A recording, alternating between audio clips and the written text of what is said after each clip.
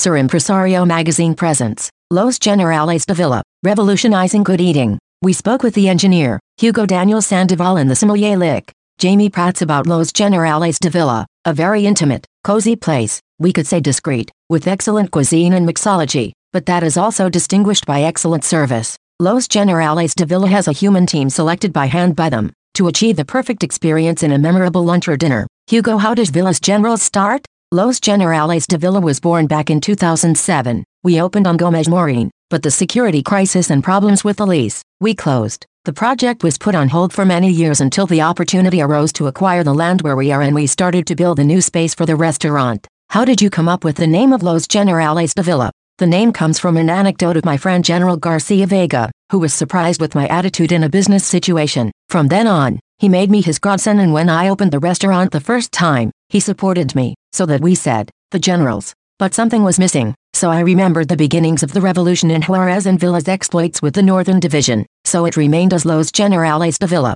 Why in this location? Vicente Guerrero Avenue is a very traditional avenue in Juarez. God provides the means, and one day I passed by. I saw the land and said, here it is, let's tear it down what there was, and we began the construction of the restaurant, which today has the dining room that is the heart of the restaurant, private rooms, a terrace, a swimming pool to be able to meet all the needs of our clients in terms of events. How did you form your team? Jamie and I have known each other for many years, and talking once, I told him, you and I are going to open a restaurant. I don't want you to work for me. I want you to be my partner. It took us a little while to start the restaurant. I told you. It's been a while since the problems that occurred in the construction, so when everything was ready, Jamie and I started the selection. The task of forming this team was not easy. We looked for talent and willingness to serve, the bar, and most importantly, the kitchen. One afternoon Jamie told me that he already found a chef, and he told me about Chef Lascano. I said, okay, but before doing a test in the kitchen, I want to talk to him. I met with Chef Jorge Lascano. We talked for more than an hour and a half, and I hired him, even before he set foot in the kitchen.